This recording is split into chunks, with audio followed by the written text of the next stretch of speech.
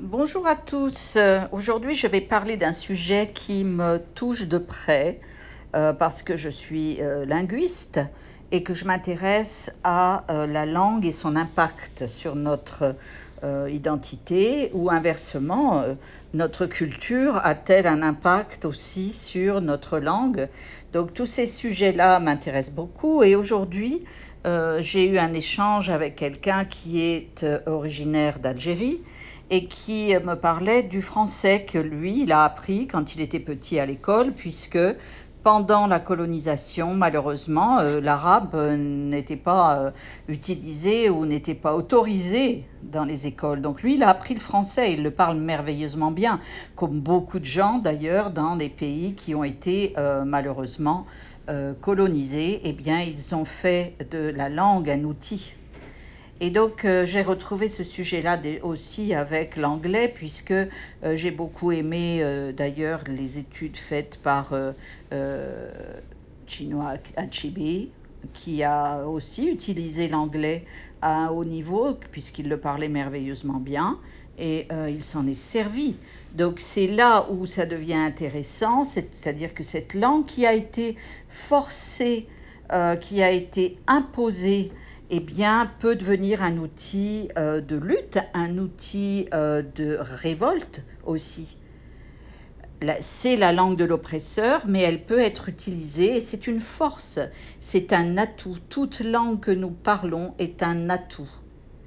Alors le deuxième point que je veux aborder dans ce podcast, c'est aussi le fait que la langue que l'on parle, cette langue que l'on parle, que l'on a apprise peut-être par force, eh bien, elle reflète une culture. C'est là où le problème se pose, parce qu'on arrive avec les pays qui sont anciennement colonisés, à une espèce de schizophrénie linguistique où on parle la langue de l'oppresseur, du colonisateur, mais en même temps, c'est notre langue. Donc il y a une espèce de duel dans notre esprit, dans notre cerveau, lorsqu'on se sert de cette langue pour s'exprimer, puisqu'elle renvoie à la culture de l'oppresseur.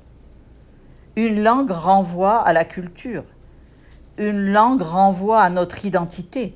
Une langue renvoie aussi à tous les traumatismes, les émotions que nous avons eues dans notre enfance ou dans notre vie en général. La langue est le reflet de notre personnalité, de notre culture, donc, et de nos origines, bien entendu. La langue est une entité vivante, elle évolue. C'est un outil qui permet d'exprimer tout ce que l'on a à dire sur l'univers qui nous entoure, sur notre réalité. Donc c'est un sujet qui m'intéresse beaucoup parce que je pense qu'il y a des gens qui le vivent assez mal parce que dans le monde, il y a énormément de populations qui ont dû adopter pour s'en sortir, pour survivre, eh bien la langue de l'oppresseur, la langue du colonisateur.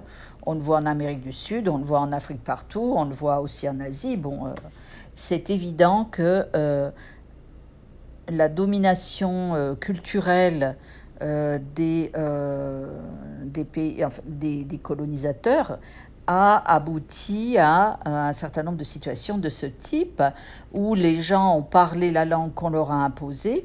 Alors, est-ce une bonne chose? C'est la question que je vous pose. J'aimerais bien avoir votre avis. Donc, envoyez-moi vos réponses par message. À bientôt.